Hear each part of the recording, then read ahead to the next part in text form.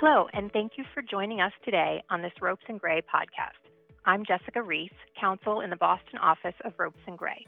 Joining me today is Brian McCabe, a colleague in the asset management practice and a partner in our Boston office. In this podcast, which is part of a series of podcasts on issues related to exchange-traded funds, we will discuss the ongoing impact of the Russia-Ukraine conflict on ETFs, including questions related to valuation and custody of Russian and Russian-related assets.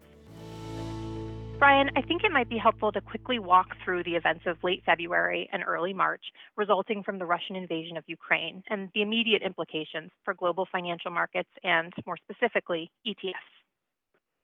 Thanks, Jessica. ETFs are widely and appropriately hailed as resilient even in the face of crisis. For example, in 2011, Egyptian markets closed for almost 2 months, and still, Egypt-focused ETFs continued to trade on the assumption that the markets would eventually reopen. Those ETFs continued to provide liquidity and serve as vehicles for price discovery until the markets did reopen. But the story in Russia and Ukraine is different. As you'll recall, in the last days of February, Russia executed a massive invasion of Ukraine, causing a humanitarian crisis. Without in any way diminishing the human suffering associated with this crisis, the focus of this podcast is on the impact on ETFs of the rapid series of changes to the Russian economy following the invasion, including the closure of the Russian stock market and the severing of Russia's ties to central bank and financial systems around the world. The U.S. and other governments began imposing sanctions almost immediately, which have continued to ratchet up as the weeks go by. In the days that followed the initial invasion, we saw Russia-focused ETFs suspend creations, citing significant share price volatility and liquidity concerns. By the end of the first week in March, exchanges globally had halted trading of Russia-focused ETFs, and by the following week, Russian equities had generally been removed from all indices at zero value. At the same time, there were reports of firms approaching the SEC about shutting off redemptions temporarily, but such relief was not granted. As of the date of this podcast, no ETFs have received relief to suspend redemptions, although one Russia-focused mutual fund was recently allowed by the SEC to suspend redemptions in connection with its liquidation, subject to certain conditions. Although the Moscow Stock Exchange reopened with limited capacity in March, foreign investors cannot sell on the exchange, and the Central Bank of Russia has suspended all money transfers out of Russia by non-resident individuals and entities from states determined to be unfriendly. This gets to some of the key characteristics of an ETF.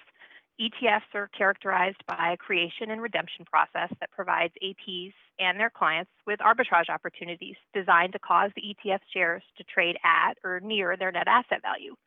But in March, the scope of the economic fallout of the invasion impaired the arbitrage mechanism. Volatility in the Russian stock market caused share prices to swing wildly, and as sanctions imposed by governments worldwide restricted the normal flow of capital into and out of the country, valuing Russian holdings became much more challenging.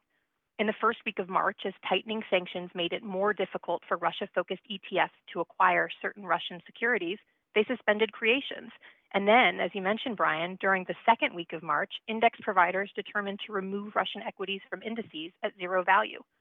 With a now limited supply of shares, by March 3rd, some Russia-related ETFs began to trade at a more than 100% premium to their NAV, which might be taken as an indication of investor belief the underlying holdings of the ETFs continued to have some value.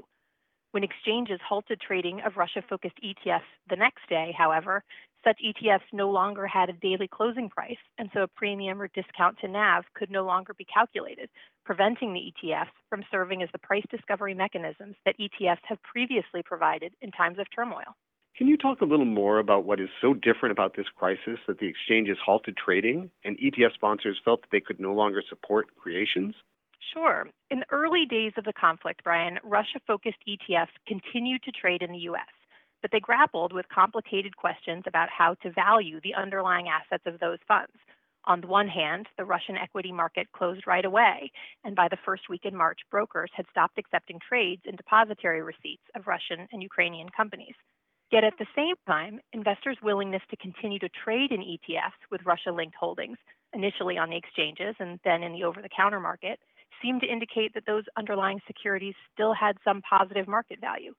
ETFs have surmounted similar obstacles before, But this time, the use of economic sanctions by the governments of the United States and many other countries on certain Russian individuals and Russian corporate and banking entities muddied the waters.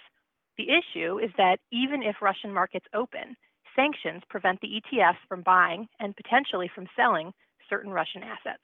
And we are seeing similar effects in the markets for depository receipts. On April 27th, a Russian law went into effect requiring Russian issuers to delist existing depository receipts by May 5th. As a result, holders of depository receipts would either forfeit their economic interests in the underlying Russian securities or be required to maintain a local custody account in Russia in which to hold the underlying shares. However, that's easier said than done. While taking receipt of the underlying shares could potentially preserve value for ETFs and other holders of the depository receipts, if the underlying securities eventually have value, it may raise issues under the current U.S. sanctions. That's right. Executive Order 14071, issued on April 6th, prohibits new investments in the Russian Federation by a United States person wherever located. Unfortunately, the U.S. Department of the Treasury's Office of Foreign Assets Control, or OFAC, has not yet provided any clarity on the scope of the new investment prohibition. With that said, OFAC has in the past defined new investment broadly as any transaction that constitutes a commitment or contribution of funds or other assets, or a loan or other extension of credit to the sanctioned entity, which is in this case the entire Russian Federation. Based on prior practice, it's possible that OFAC will take the position that maintenance of existing investments that predated the April 6th executive order will not qualify as a new investment. And so the receipt of shares for depository receipts held prior to April 6th may be permissible. However, new infusion of capital into Russia-related entities or other new investments in Russia would presumably be captured by the restrictions. And so the key questions from a sanctions perspective would appear to be whether the conversion of depository receipts to local shares can be characterized as maintenance of a current investment, and whether the creation of the new Russian accounts to hold the local shares would itself implicate the U.S. sanctions. Unfortunately, these questions cannot be answered with certainty in the absence of OFAC guidance. It's worth noting in this regard that many Russian financial institutions are subject to comprehensive sanctions, and payments of custody fees may also be restricted and subject to time-limited wind-down authorizations. Finally, it's also worth noting that on May 8th, OFAC also prohibited U.S. persons from providing certain categories of services to Russian entities, including accounting, trust, and corporate formation, as well as management consulting services. As a result of this new restriction, U.S. persons may be prohibited from supporting necessary restructurings and other activities, though there is an exception if the Russian entity receiving services is ultimately owned or controlled by a U.S. company. The answers to the questions posed by the unwinding of depository receipts of Russian securities are complex and will likely depend to a significant extent on the particular facts and circumstances of each situation as Russia-focused ETFs seek to answer the question of what next? That brings us to the end of the podcast.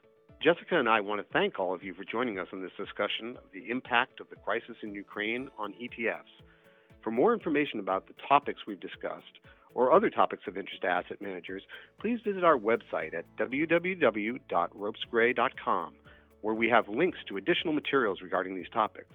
To help you better understand the current ETF landscape, we'll be issuing additional podcasts designed to provide greater depth of analysis on important and timely issues. If you have any questions regarding the topics we address or anything else, please don't hesitate to get in touch with one of us or whoever you have a working relationship with at Ropes & Gray. You can also subscribe and listen to the series of podcasts wherever you regularly listen to podcasts, including on Apple, Google, and Spotify. Thank you again for listening.